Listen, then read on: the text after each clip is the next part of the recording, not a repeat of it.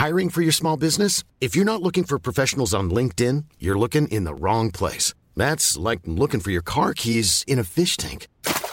LinkedIn helps you hire professionals you can't find anywhere else, even those who aren't actively searching for a new job but might be open to the perfect role. In a given month, over 70% of LinkedIn users don't even visit other leading job sites. So start looking in the right place. With LinkedIn, you can hire professionals like a professional. Post your free job on linkedin.com/people today.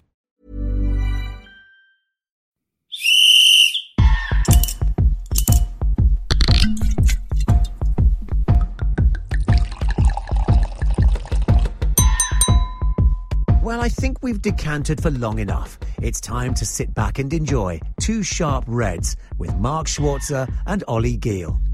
Yes, thank you for the introduction there, Eddie. It certainly is that time of the week where myself, Ollie Gill, and Australia's third favourite son, Mark Arnold Schwarzer, like to sit down, break open a bottle of the Burgundy grape, a nice bottle of red wine, and then we'll talk about all the comings and goings in the world of football, European football, Premier League.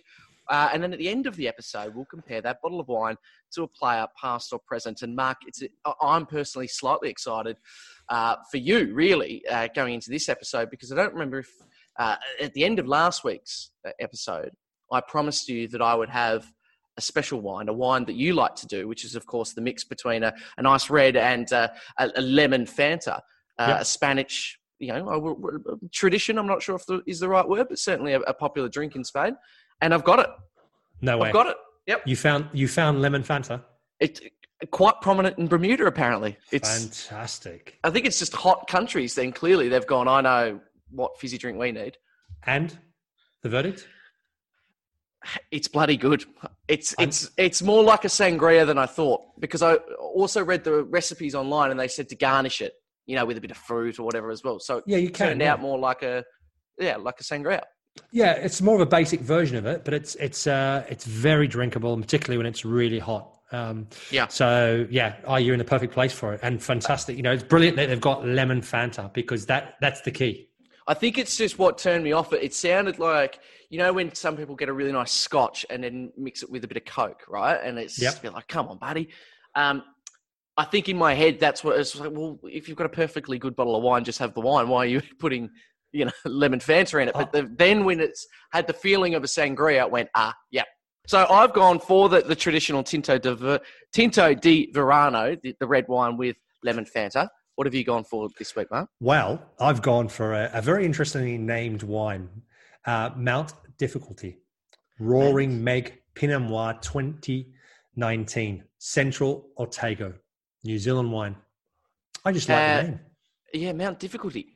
Yeah. Is that based off how hard it is to climb up, do we think? Or don't know. I really liked it. I liked the name of it, and it drew me to it. And I thought, difficulty. There's a few players that were difficult to be around, to play with, managers as well. So it kind of like straight away I went, I'll have a number of people I could add to that one. And it's also they're almost getting you. It's like a challenge. Almost. Yes. The word difficulty, you're like, well, is it? I'll be the judge of that. Exactly. No, exactly. So this one's packed red fruity flavors, raspberry, red cherry, a hint of spice. And then they say it's perfect with a glazed ham or rustic duck. A rustic duck? Yeah. Okay. Cassoulet. Okay. Rustic duck. Yeah. So it's a grown-up wine. Oh, I love it already. Look at you. Can't wipe the smile off your face. Well, on that note, cheers, Mark. Cheers.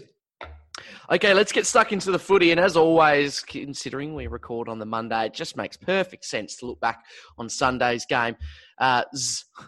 Games there, Mark. There was a few talking points. We messaged at the end of games, the day's play. And look, some of the games were a little bit of a letdown on Sunday. I think we can be the first to say that there are a couple of fizzes, and we'll get to them. But let's start with Fulham watch. We're officially on the clock, as we have been really for the past 3 weeks. We're on Fulham watch now. They get another point. Probably should have beaten Crystal Palace in that 0-0 game. But they just don't look like they're in the mood to lose. Yeah, Palace were really poor. I think they had 3 shots in the whole game, none on target. They had 1 corner. They had 41% at Crystal Palace. So Fulham obviously are more of a ball-playing team these days.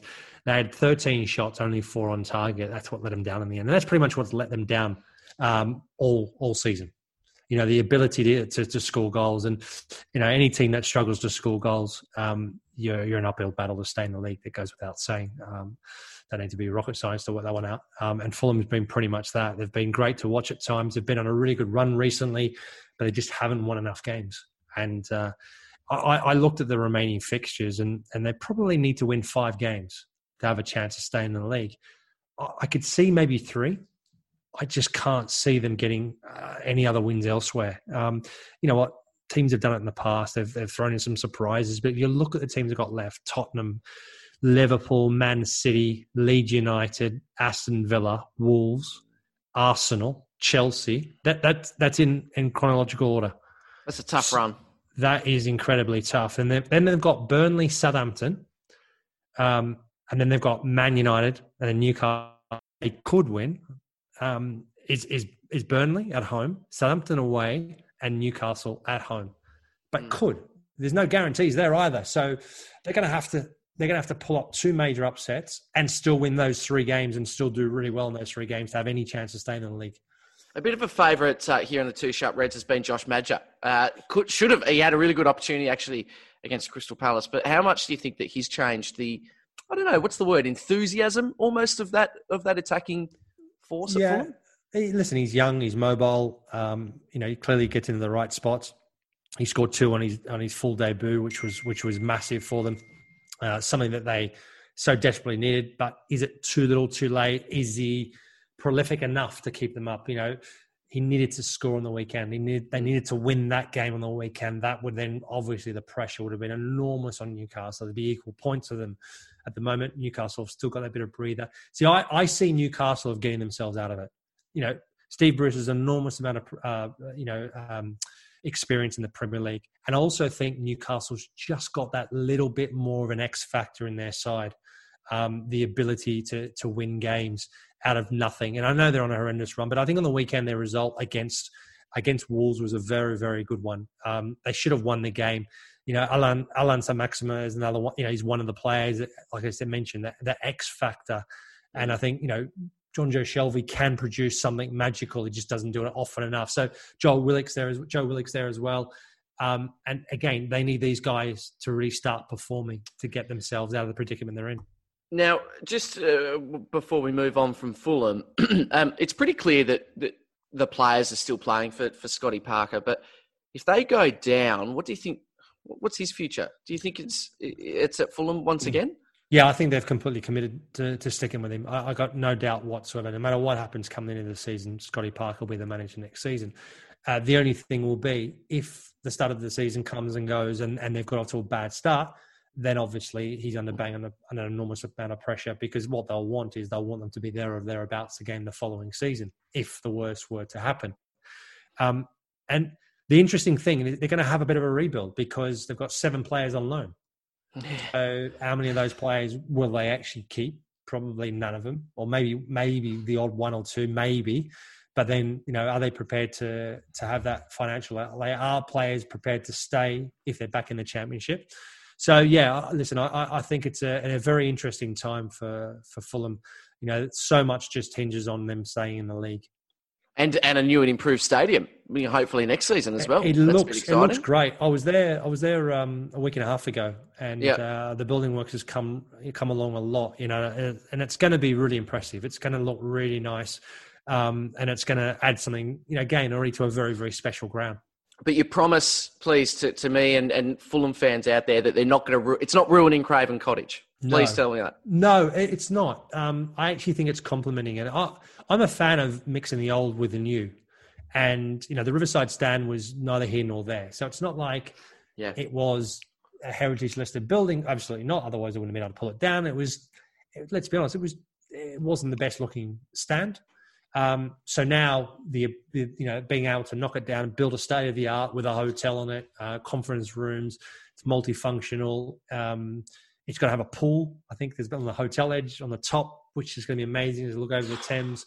And it's going to complement particularly the Johnny Haynes stand and the cottage itself, even though they're on the other side of the pitch. But I think it'll look really nice. So moving on, my boys Arsenal, which reminds me, I got this out specially when op shopping the other day. Oh, wow.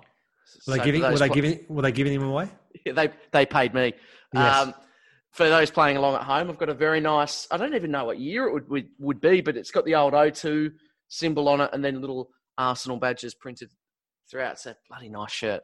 Absolute favourite. Am I correct in saying that that's maybe not original? It is a knockoff, yes, correct. Yes. But you know what's not a knockoff? These boots that I got. Oh, wow. Those boots are definitely made for walking. Wow. Nice Wow. Cuban heel, leopard print, Motley Crue numbers. But anyway, moving on to the story that we should be focusing on, which was, of course, Arsenal beating Leicester 3-1. Less to go ahead first, and you're thinking, could be another slow day for Arsenal. And then all of a sudden, there was just a momentum that couldn't be shaken with Arsenal. And I tell you what, you must sit back, Mark, and go, that is one thing. If Mikel Arteta's done anything to this side, it's changed mentality. Where all of a sudden you think, okay, they are losing, but they've got the capabilities to work themselves back into a game, which is something that I feel like the Arsenal, haven't had for a long time. I'm about to say, I don't know. Someone will have to correct me. I don't know. Well, tell me, when was the last time Arsenal actually came from behind like that? After going behind so soon in a game to win it and then win the game comfortably. I don't really remember. So listen, it's great. It's great for Arsenal to see that. Mikel Arteta, obviously he's had highs and lows since he's been there already. They've had a roller coaster of a ride, and it's still going to be, I think, in the future, a bit of a roller coaster of a ride. I think it's still going to take time before he's able to really, change the squad to how he wants it, ideally. Trying to bring in that mentality, that proper mentality of what he's used to working as it was at Manchester City. He's clearly someone who's very, very much focused on attention to detail, works incredibly hard in that area. Pep Guardiola cannot say a bad word about him. He loves him, doesn't he? Him. It's a bit like how you talk about me, isn't it? He absolutely raves about him, absolutely all day long. Amazing. I just live vicariously, mate, from your little WhatsApp messages you send me and little videos. Let's not say any more. No. But I live vicariously. That's all I'm going to say. Okay, fair enough. No, but I think you're spot on. It's an exciting time. But finally, I can say, and I'm so happy we can change the narrative here, Willian, he's had a good game in an Arsenal shirt. Because we would always say since that first game at Fulham at the start of the season, that he played a bloody good game. And then other than that, he's really, I don't remember the last time he's really, certainly not put a string of 2 games together now where he's influenced. And he still needs a goal, but everything else he's doing is exciting. Yeah, I think it's a bit harsh to say it was only that first game against Fulham where he was actually excellent. I still think it was the first month or so that he was good for Arsenal. I thought he did a really good job for him. And yes, you're right, he did fall away dramatically, struggled. Don't know why it was related to the team service. I don't know. Him lacking in confidence for whatever reason, down on form. Who knows? I really don't know. But yeah, listen, he's a quality player, absolutely quality player. So it's good to see him back to playing really well again, and hopefully it continues. He's a really good pro, really good guy to have around. And Arsenal, if you can deliver that week in, week out, will only benefit from him. Put you on the spot here. Arsenal's next captain, Kieran Tierney or no? Maybe. Listen, maybe. It really depends. I mean, I don't know a lot about him. I hear he's a bit fiery. I hear he's on the pitch at training. He's pretty full-blooded at times. And that makes me wonder. I mean, Roy Keane obviously was like that and made a tremendous captain for Manchester United for all those years. So, listen, there's no reason to say it can't work. But that was then, and this is now. Can that kind of personality work today? Maybe that's what would be good. What would be so good, instead of having a flashy player that's in it for Instagram followers, and having a real just tough nut in there, it might be a really good thing. Yeah, no, I agree. I don't think your best player or your most flamboyant player necessarily makes a good captain. Actually, most times they don't actually make the best captain. Will it work today? That's the only question. It comes about. I think also what's important is how much of a respect has he got within that change room? You know, how much do the other players around him respect him? Do they look at him just as a bit of a lunatic? You know, do they respect him? Do they see him as someone that is a leader, somebody they look to? They'll look to follow if they need to, look for instructions, not afraid. You know, if you're going to get a bit of an earful, how they react to it. There's a whole lot of things I think that can come into it. But certainly, you know, he's a good player. He's certainly someone, obviously he's only been there for a short period of time. Be interesting over the next season or so what Mikel Arteta does in terms of the captaincy. I mean, I know at the moment Aubameyang is the captain. Is he the right type of personality to be captain for Arsenal? I don't know. Is it more about really, you know, he's your top player. He's the main goal scorer. It was important to keep, you know, sign him on a new contract. And who knows, maybe it was a promised part of the deal of signing him that will make you club captain as well. So then, before we move on from that game, Leicester, pretty disappointing result for them, especially as we mentioned, going ahead with Tielemans so early on as well. You're thinking they can really push on from here. And I suppose the really disappointing part for them, not only was the result, but of course the injuries to come out of it, and most notably Harvey Barnes going in for knee surgery. Do we know if he did his ACL? Or I believe so, but no, I don't think he's done his ACL because they're talking only 6 weeks. So it's not bad. No. So could have been a lot worse.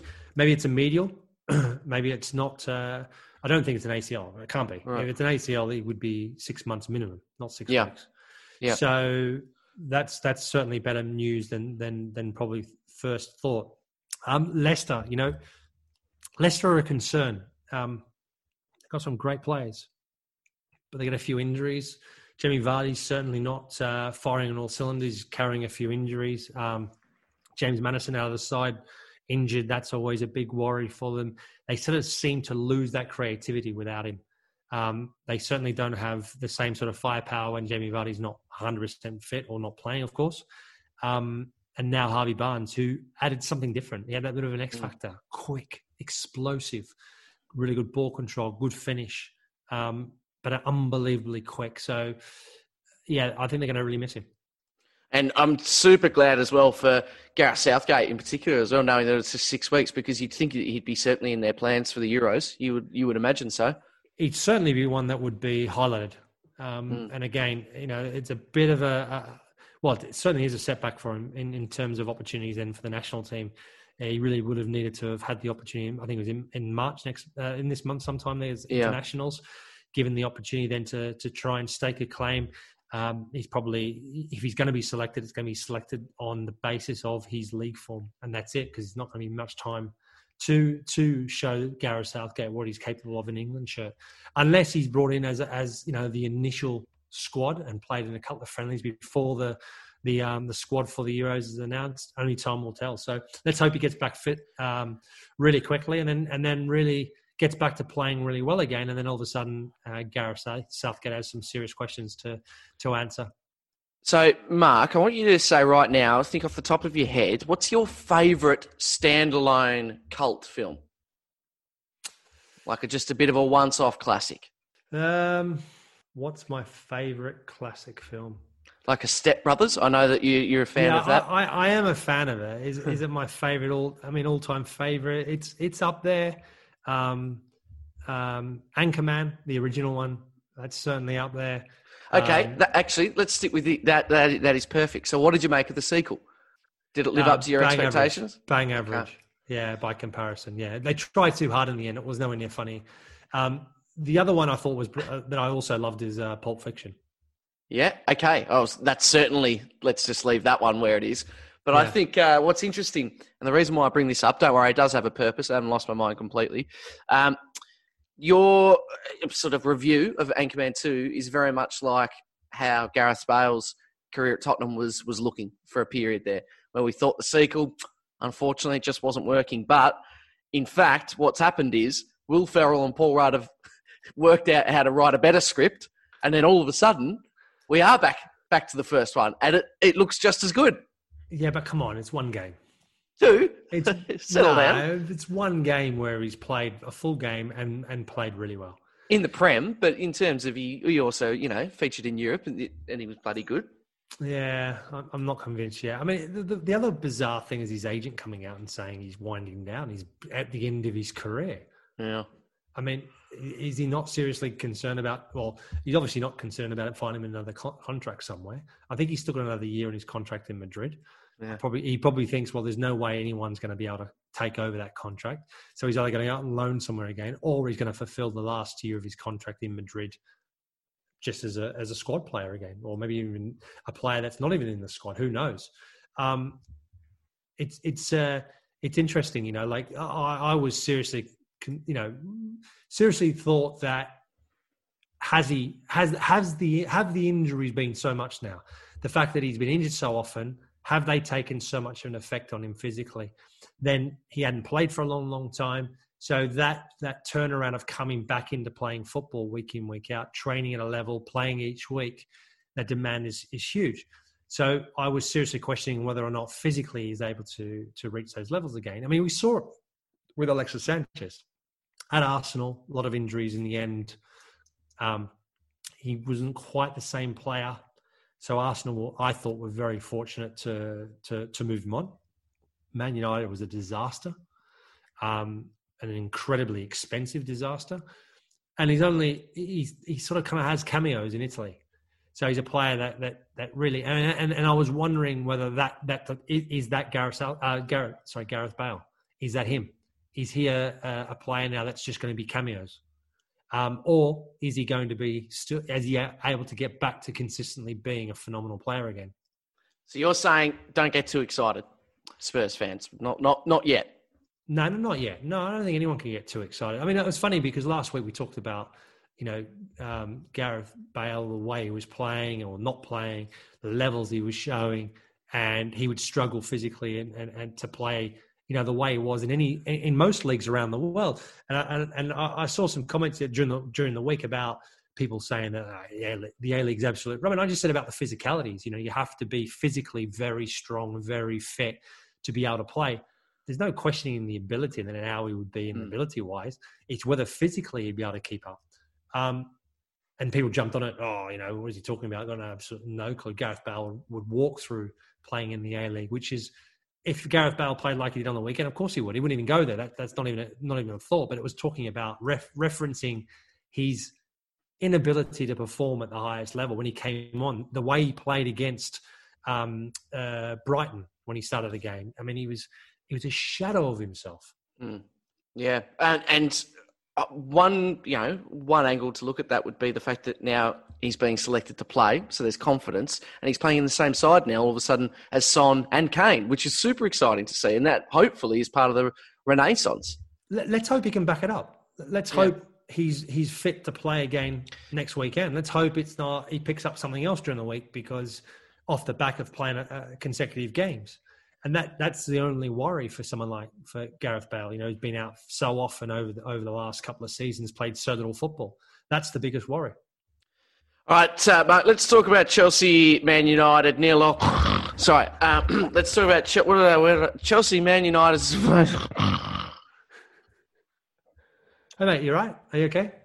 Sorry, I was just remembering the Chelsea, Man United game. Do you ever think, if you've never seen a game of football before and you watch a particular game for the first time, you'd think, why does anyone like this? I honestly think that. Yeah, but at least Chelsea were trying things. Man United didn't even try anything. They just sat back and waited for the counter every night. They were doing the thing that Chelsea used to do and everyone used to be so critical of. Yeah.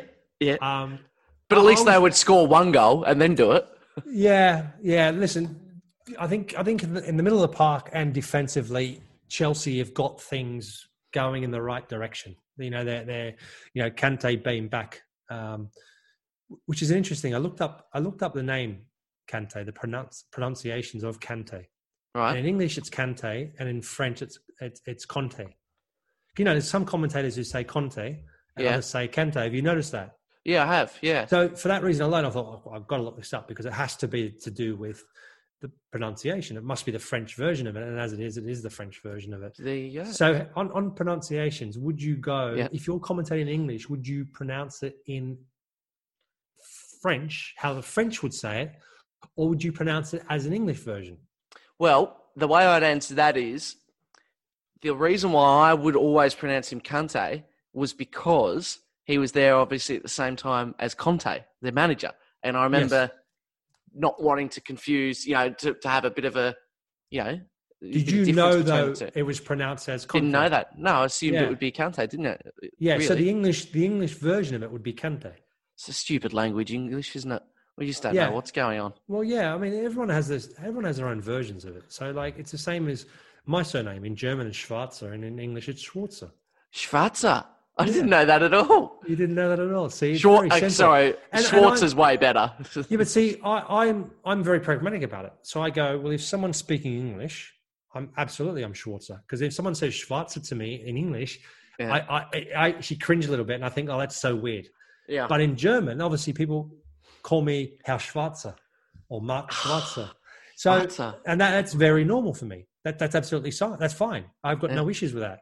So I don't know. That's how I sort of approach it.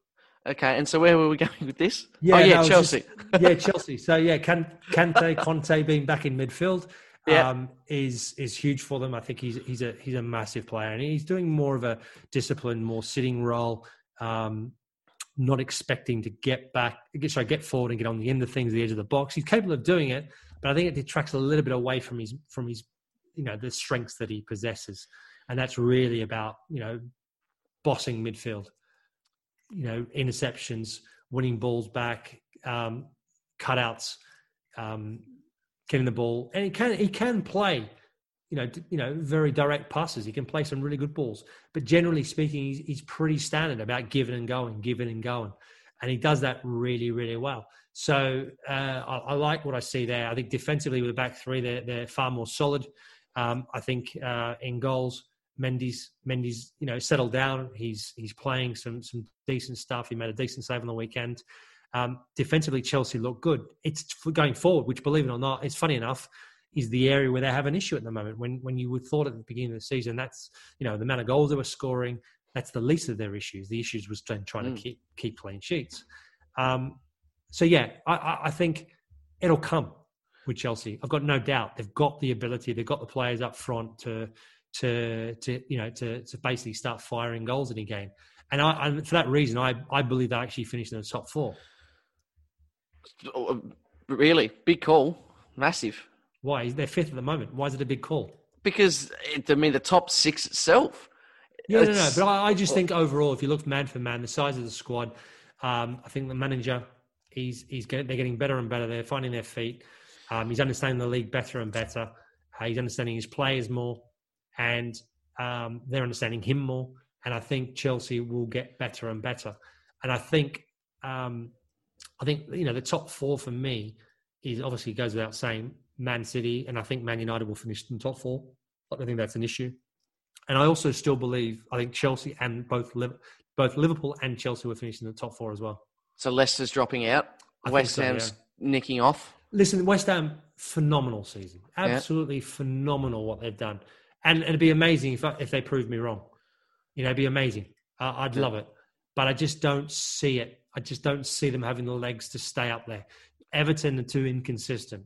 On their day, they can beat anyone, and on another day, they can lose to anyone, and they will, and that's the thing. That's pretty much been the story of their season. Leicester have got a really bad run in them, and I think now is the time it's going to happen. So, just quickly, you touched on Thomas Tuchel sort of feeling a little bit more comfortable and confident. Comfortable, I said there, which is a nice little mashup of it. I like the way you combined the two of them. That was brilliant. Yeah, comfortable. His comments on Tammy Abraham, who was left out of the squad, he said, at the moment, he's only struggling with my decision, and we have a strong squad. Pretty ominous words for old Tammy Abraham. Yeah, it's tough. He's a confident young man. You can see the way he plays in terms of he's very emotional on the football pitch, quite demanding his teammates around him. And he's had a really good first season in the league last season. He's been in and out of the side a lot this season, so it's been a bit more harder going for him. And for the manager, obviously, the manager makes a decision, player gets upset about it, confronts him. He goes, hang on a second, you're a young kid who's just played a handful of games, really, in the grand scheme of things. I'm the boss. I make the decisions. and there's a little bit of clashing of heads at the moment, and there's only one winner in that regard, that's how I read it. I don't know if that's for sure. That's just how I read that off the back of those comments. So it'd be interesting to see how that plays out, and Thomas Tuchel will just do what he wants to do because he's the boss, and he wants to stamp his authority. He's been very pally with a lot of the players, but he's also capable enough to be very ruthless, as he showed with Callum Hudson-Odoi the other week. Tammy would be one hell of a player for someone to get on loan. If Giroud and Werner and some of these guys are, that's who he's going to go for next season. Imagine that. Tammy would be a ripping player to get. I definitely think they need three. I don't think, if Tammy Abraham goes, they're going to bring in someone else. I can't see them going just with the two. They're going to need more firepower in that regard. They're going to need more cover. So, I mean, Giroud for me, listen, he's 34 years old. What a player he still is. And for me, I would 100% keep him at the club. Be interested to see if they do, but he's certainly worth keeping. The question is whether he wants to stay, whether he's happy to be that player that is rotated quite often. Also, more often than not, the one that kind of misses out. And maybe that's what Tammy Abraham needs to take a leaf out of Giroud's book, and say, you know what, this guy, what has he done? How he's sucked it up, got on with it, and every time he's given an opportunity, he just bangs the goals. And then ultimately, what happens then is you start scoring goals. The manager has no choice other than to play you. Mark, it's time for the return of my favourite segment and yours, VAR Out. It's been a while since we've VAR'd out. Of course, the most entertaining and controversial moment of that game between Chelsea and Manchester United was the penalty decision, or the decision that wasn't a penalty.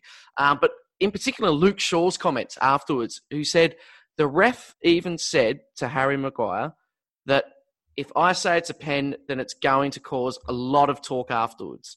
Harry got told that it was a penalty. Now that is a pretty extraordinary claim. It is. But even more interestingly is that today Manchester United released a statement to say, actually, Luke Shaw is heard incorrectly because the referee didn't say that to Harry Maguire. Oops. That feels like... are we believing that, though? That feels like a bit of shh. Come on, Luke. Well, maybe. Who cares? But ultimately, they've pulled their head in a little bit. Yeah. And the referee has made the decision. And listen, as a someone who wants Chelsea to do well, never in a million years a penalty. But then, sure. Listen, I think it's one of those ones. I think it can go either way. Having seen it, when you actually see the still shot, it's Greenwood's got his hand around, Hudson-Odoi's got his hand above Greenwood, pointed outward. They both got their arms out, and he can't move out of the way in the end because Greenwood's actually moves his arm and lifts his arm up. That's not to say it's not a handball. And it is in a bit of an awkward position. I think it would have been very, very harsh to give it, but then I would have said, yeah, okay, I understand. Yeah, handball, fine. Referee's made that decision. But I also can understand why he didn't give it. So for me, it's one of those ones. It's not a clear-cut one. No matter how many times you slow it down, yes, you could freeze frame and go, yeah, it's touched his hand, it's handball. By directly analyze it and go, yeah, the ball's touched his hand's in that sort of area, 100% a handball. So I think it can be interpreted so many ways. Isn't it interesting, though, that then when you hear Tuchel and then Solskjaer, they are both super confident. So in particular, Solskjaer said, yep, 100% nailed on pen. Absolutely. I've seen it back. It's a penalty. Well, and then Thomas Tuchel was great because he actually said he didn't touch it at all. Tuchel said it wasn't him. He said it was a Man United player. I've seen it on the iPad. It was brilliant. It was and he said it was such a straight face as well. It was brilliant. It was a masterclass of deception by Tuchel. Won't be long. Back to Ollie and Mark in just 15 seconds. If you enjoy Two Sharp Reds, though, make sure you search Gegen Pod wherever you get your podcasts. David Weiner is joined by thousands of games of experience both on and off the field. It's a great listen. GEGENPOD, the Gegen Pod. Okay, back to Two Sharp Reds. Halftime drinks here are the Two Sharp Reds. Mark, it's been a common theme here on the Two Sharp Reds that we'll come up with an idea, then forget it, or we'll come up with an idea, then it fizzles out and we just let it, let it go. I think most notably, the one that we decided we would attempt, it didn't quite work out, was to share that bottle of the Spanish red wine with Arteta that Arsenal had advertised. Haven't heard back. So, look, I'm not saying it's dead in the water completely, but I've put my feelers out and I haven't heard back. But I had an idea the other day. Oh, dear. That I think we're in more of in control with. And so it's up to you. I mean, obviously, it's up to, this is a team effort here. But whether or not we're definitely going to pursue it or whether or not it just needs to stay in the halftime drinks and then we'll never bring it up ever again. Your thoughts on a Two Sharp Reds wine? As our in own bottle. Our own bottle. Have you done some research into this? Well, we know that, of course, the hay minute, no. The minute you go, well, yeah. No, I can't even get my voice that high. No, I was thinking, we know Tom Jonas and Brad Ebert from Port Adelaide and their involvement in creating Haydiddle wines in the Barossa Valley. I'm thinking, a bit of a one-off special. They do different combinations as well. We know that, so like a bit of super tea, a bit of Shiraz, a bit of Cab Sav, mix it all together. I'm thinking, I like the idea of trying to get a special Two Sharp Reds Optus wine. It's just like a one-off batch even. Yeah, that'd be pretty cool. And I think the way we should sort of approach it as well is we've got to be there. We've got to go there. Yep. And be there with the guys, go through the process if we can get that far with it. And let's do a podcast when we're there as well. Film it a little bit. Let's make a bit of a show out of it. So are you saying you're in? Oh, yeah, I'm in. 2-footed. So, yeah? Yeah. 2-footed right into the barrel of grapes? I'm doing a Kevin Muscat all day long. Okay. We're in. Okay. Yeah. Well, this is exciting. Yeah. All right. Okay. So, all right. So we've got two options. We can outsource, maybe somewhere in Europe, because that's obviously easy for us. Or we do all the, stick to the hard yards from behind the scenes. And then when we're ready, we can go to Adelaide with the Haydiddle boys and get involved there. So there are two options at the moment.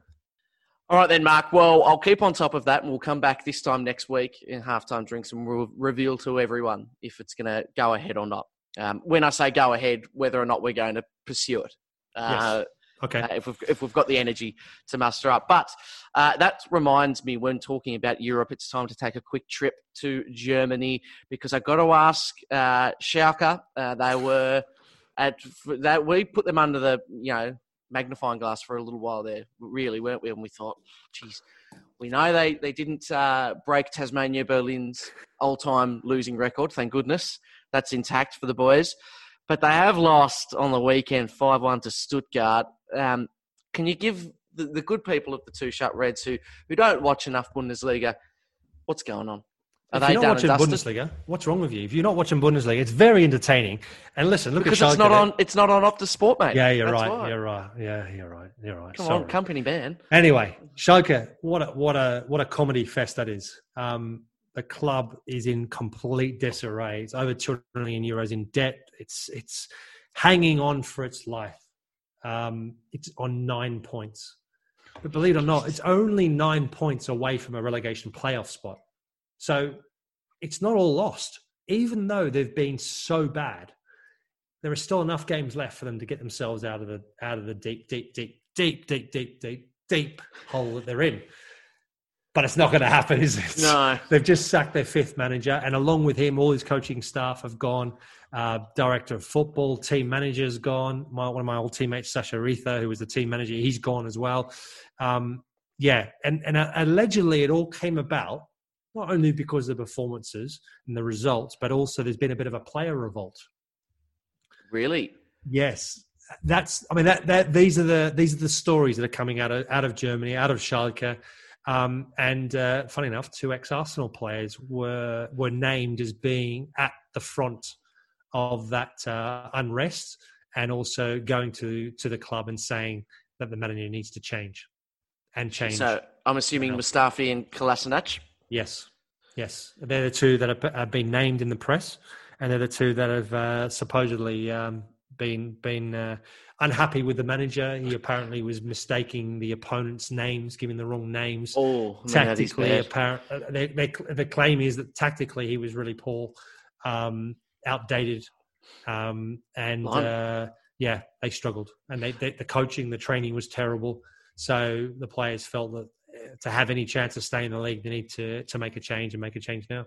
Huge that it's those two names, considering that Kolasinac at this stage is on a loan and Mustafi's is on just a short-term contract as well. Yeah, it's interesting. It's listen, these are allegations at the moment, so no one. It's not 100% confirmed, and obviously the players themselves are going to come out and probably deny it. They're not going to say anything. They're not going to confirm it. That's for sure, even if it were true. But yeah, they're in an absolute dire situation, and I just don't see them getting out of it. So then, away from the financial side and the disarray that you've mentioned there, on the field, who's had a worse season, Schalke or Sheffield United? Of course, Sheffield United on 11 points. Yeah, no, Schalke. Really? Yeah, no, don't even have to finish it. Yeah, listen, Sheffield United will come back. They'll bounce back.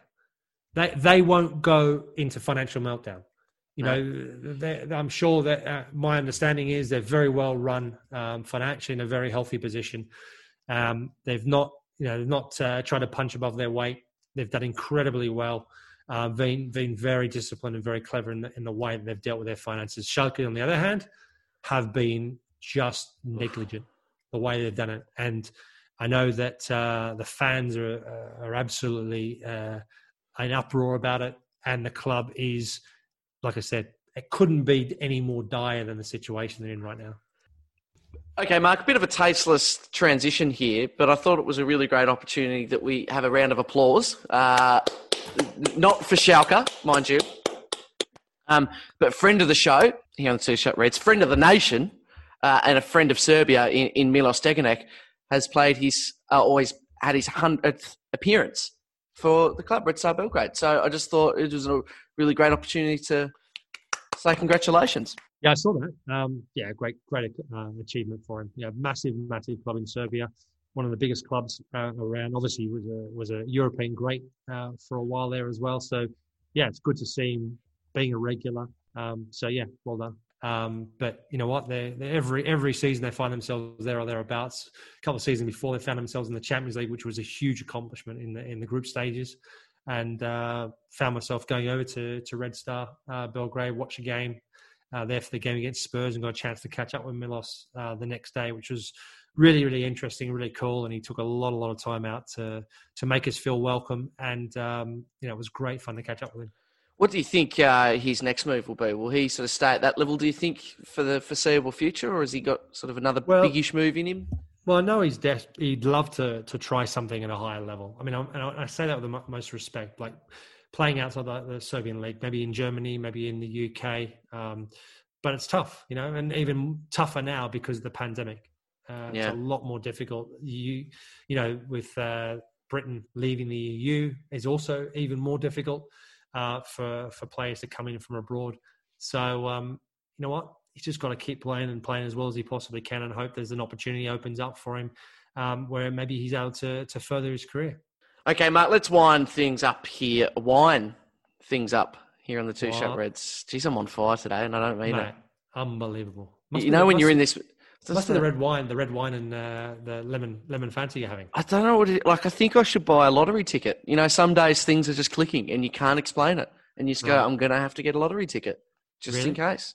Well, imagine that. I think there'd be a good kitty at the Bermuda lottery as well, wouldn't it? Have you looked it up yet? Have you checked it out? There will be, though. There will be. It'll be unreal. Tax-free. Yeah, exactly. But no, you're right. There's something about the Tinto di Verano, which is the recipe I've gone for, which is, of course, a decent Cab Sav mixed with a lemon Fanta. I don't think I've had the lemon Fanta on its own yet, but that doesn't bother me too much, to be honest. But I liked it. I really liked it. Of course, we're leaving summer in Australia, but it'll still be pretty warm for a little while. So if you find yourself on a nice hot day, and Mark's been saying it for a long time now, but I'm finally back on board, or on board, I should say, not back on board. I like it. It's a good substitute when you want a red, but you're just not in the mood to sit by fire, obviously. I love it when you do that. Just take a moment. Would you like me to do my player first, and then you do your one? Or Yeah, okay. As I've said, it's a new type of wine that I'm having today. Not necessarily the bottle itself, but the way I'm having it and the flavors that I'm experiencing or the emotions that I'm having. For me, trying this wine with Fanta was a surprising move. Surprising because I didn't know a lot about it, but also surprising that I liked it. Super unorthodox in terms of what we're taught about red wine. So unorthodox really comes to mind. It's very sweet. It is quite sweet, mainly coming from, I'm assuming, the sugar from the Fanta. But it's a really refreshing change of pace. So for me, this player was surprising because I didn't know anything about him when he came into the league, and he surprised me with how good he is. He's very unorthodox in terms of the way he looks and approaches the game, but he has just gone from strength to strength throughout the season. He's a very sweet man. Comes across like a really, really decent guy.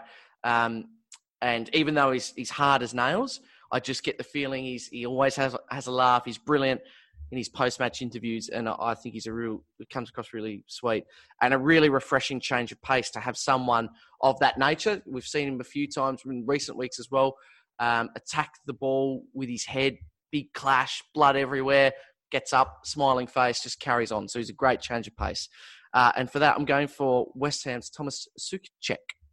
Yeah, okay. That's makes a lot of sense, yeah. Yeah. He's good. He's been good, though, hasn't he? Yeah, he's been very good. Super exciting. I love him. Yeah, no, he's a very good player. He's done really, really well. And I love the fact that when Slavia Prague knocked Leicester out, they WhatsApped him on the pitch. What a legend. Call. Yeah, video WhatsApp call. It was brilliant. Yeah, it was so hilarious. That's brilliant. Well, I'm going to do a little bit different this time around. So normally, go through the wine, describe it a little bit, but I'm going to name the name. I'm going to name the player right off the bat.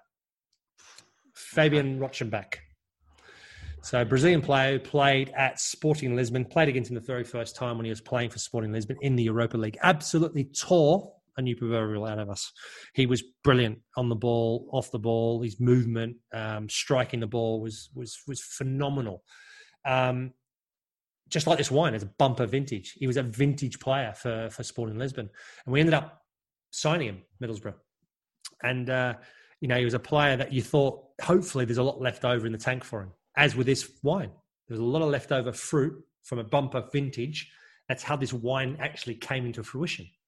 Mount Difficulty Roaring Meg, Pinot Noir 2019 Central Ortego. So he was a player that, like I said, he then made that transition coming from Sporting Lisbon to Middlesbrough. Found the going a little bit tough at times. The pace of the game wasn't anywhere near as technical, didn't have the same technical players around him, had some, but nowhere near as many of them.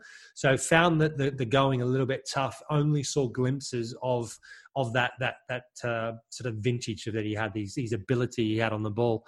And it wasn't probably till right at the end that we kind of really started to see it. And by then it was probably a little bit too late in terms of his opportunities to stay at the club. But he was someone, like I said, phenomenal player on his day and scored some brilliant goals, not only for Sporting Lisbon, but also scored for Middlesbrough. This one was made to drink young, this wine. So when he was at Sporting, he was a lot younger. He was probably hit his heights then. So therefore, he was probably someone that, had we got a couple of years sooner, we probably would have got more out of him. But I don't think necessarily the fit was right at Middlesbrough. However, this wine is certainly a good fit. I've really enjoyed it. It's my favourite Pinot Noir, the version of it. But this is a little bit different in terms of it packs more fruit. It's a bit fruitier, a little bit more flavoursome. And you can see it's something special, as with Fabian Rochenbach. Had something special every time. And there was always a hint of spice, one way or the other. Last game of the season, we beat Manchester City 8-1.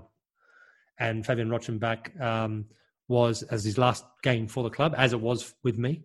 And he was brilliant. Scored a fantastic free kick on that day as well.